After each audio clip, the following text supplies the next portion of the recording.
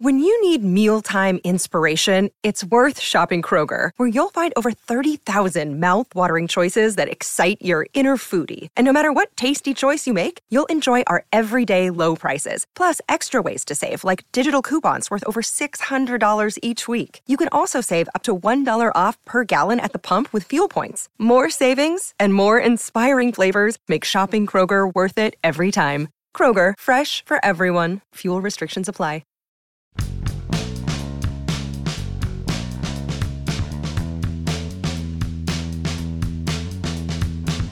Just to review here, before your favorite ball club went out on the road to take on the Braves and the Cardinals for an 8-game trip, I predicted that the trip would go very badly, then it would end, meaning when they got home, with a big bang. Oh my goodness. Good morning to you. Good Monday morning. I'm Dejan Kovacevic of DK Pittsburgh Sports. This is Daily Shot of Pirates. It comes your way bright and early every weekday. If you're into football and or hockey, I also offer daily shots of Steelers and Penguins where you found this. Braves 5, Pirates 3. Braves took all 4 games down in Atlanta. Pirates barely touched the ball with their bats. I mean, they get like these dinky little rallies going and then never get a big hit. And that's what happens when you have a lineup that's only got really 1, maybe 2 guys capable of delivering that big hit on any consistent basis. And I get that I'm willfully ignoring Atlanta's pitching and the fact that the Braves just won the World Series and all that other stuff. I don't care. I don't cover that team. I cover this one. And this one, this one needs help. It just does. And it's going to be arriving soon enough. I have predicted that O'Neill Cruz would be in Pittsburgh by Friday, meaning this coming Friday. I'm standing by that. But I'd be happy to be wrong, too. I'd be happy to see him show up at Busch Stadium later today, along with Mason Martin and really anyone else who brings with them a functioning bat. Maybe this is something that goes back to my childhood. And when I refer to my childhood, that's the 1970s when the Pirates just mashed everything and everyone in sight. They had an offense that was the envy of probably every team in baseball except for Cincinnati. And, you know, as is the case with all of us, we have a certain phase of our lives that really jumps out at us in terms of where we learned a thing, or in this case, a sport. Music is like that. Movies are like that. TV is like that. Well, sports are too. And to me, baseball was about hitting. The pitching was secondary. It was nice when my favorite team did it, but I didn't really push it too hard, because I figured, whatever, our side can just out-hit the other guys. So when the Pirates are like this right now, I'm not going to lie, it's tough to watch. It's tough to stay zoned in. And that goes double, maybe triple, when they're having the caliber of at-bats that they did for the most part through all 4 of these games. And let's not pretend it's about to get any lighter because, Pirates versus Cardinals hasn't exactly gone well for the former for about, 35 years or so.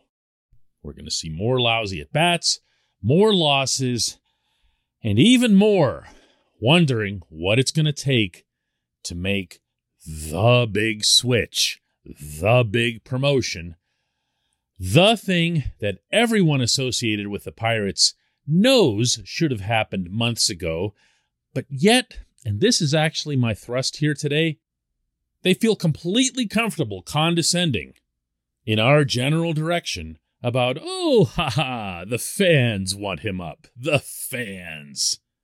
Well, I think it's kind of like Christmas. You want the present. I can think about being a kid and you want the present, you want to open it up. But I think we want to provide him the opportunity to not just be a good Major League player, but to be a great Major League player, and that just requires patience. So we hear it from the fans. I know that what the fans want in Pittsburgh is winning baseball, and that's what I'm trying to help create in my position. great players for Schulte and DK to be able to put out onto the field, because ultimately we do want to win. And so, again, we just hope that we have to exercise enough patience and sensibility in this process, because yes, there is definitely pressure to get O'Neill to the big leagues. That's the new company line, and it's said by so many different people in the company that it's absolutely a company line. John Baker, who runs the minor league operations, was the latest to do this. He met with reporters in Atlanta early in this series that just passed, and he came back with some stuff about Cruz that was some nonsense about Christmas or whatever. It was like, we're all waiting for the Christmas present to be unwrapped or some garbage like that. Man, I really hope that stuff was jettisoned like into the hot sun with the firing of Neil Huntington. The fans aren't waiting for Christmas or being stupid or naive by watching a kid hit home runs at will in AAA while their team that they're paying money to see can't hit a bleeping ball past the pitcher's mound. This stuff in general needs to be exorcised from this franchise. Look, I'm the first to try to explain some of the more advanced and elaborate things that happen in baseball that I understand from talking to these individuals on a regular basis, that not all of the information makes it out into public, and in some cases it can't. I get that. But this thing where you're talking down from Mount Olympus to the peasants and flicking pistachio shells on our heads because, they just don't get it. O'Neill Cruz, he has to be there because of this and this and this. Baloney. Everyone knows why he's there. Everyone knows that you can't say it. But don't in the same process come back at us with how dumb we are thinking that O'Neill Cruz and Mason Martin and probably a couple other guys should be here right now in Pittsburgh. I could say a lot more here. I could. And there's a really good chance that I will at some point. I don't feel like this is that point. I really don't. I feel like the Pirates will have done the right thing by keeping Cruz where he was past Super 2. I really do, because I feel like if he reaches even a significant percentage of his potential, he'll price himself into a stratosphere that'll make it very hard for the Pirates to keep him in the longer run. And 5 years from now or whenever, I think a lot of people are going to be grateful that they did this, particularly if they can pull off signing him to a longer-term extension when that comes. But in the meantime, listen, no one cares who John Baker is. There aren't 10 people in Pittsburgh who can name the Pirates farm director. He's in no position to condescend to anyone in this city that's had a baseball franchise for 136 years. That's where I'm stopping this. When we come back, just one question.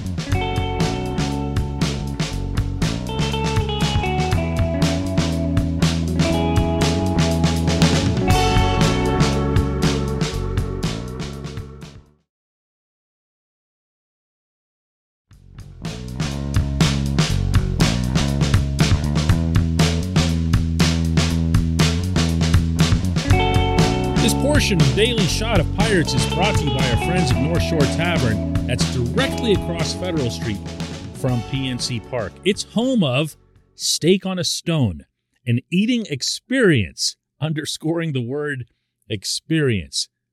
The steak is brought to you partially cooked on an 800-degree stone, and you do the rest. It's a ton of fun, it's a great meal, and it's a baseball atmosphere like no other in Pittsburgh. North Shore Tavern, right across Federal Street from PNC Park.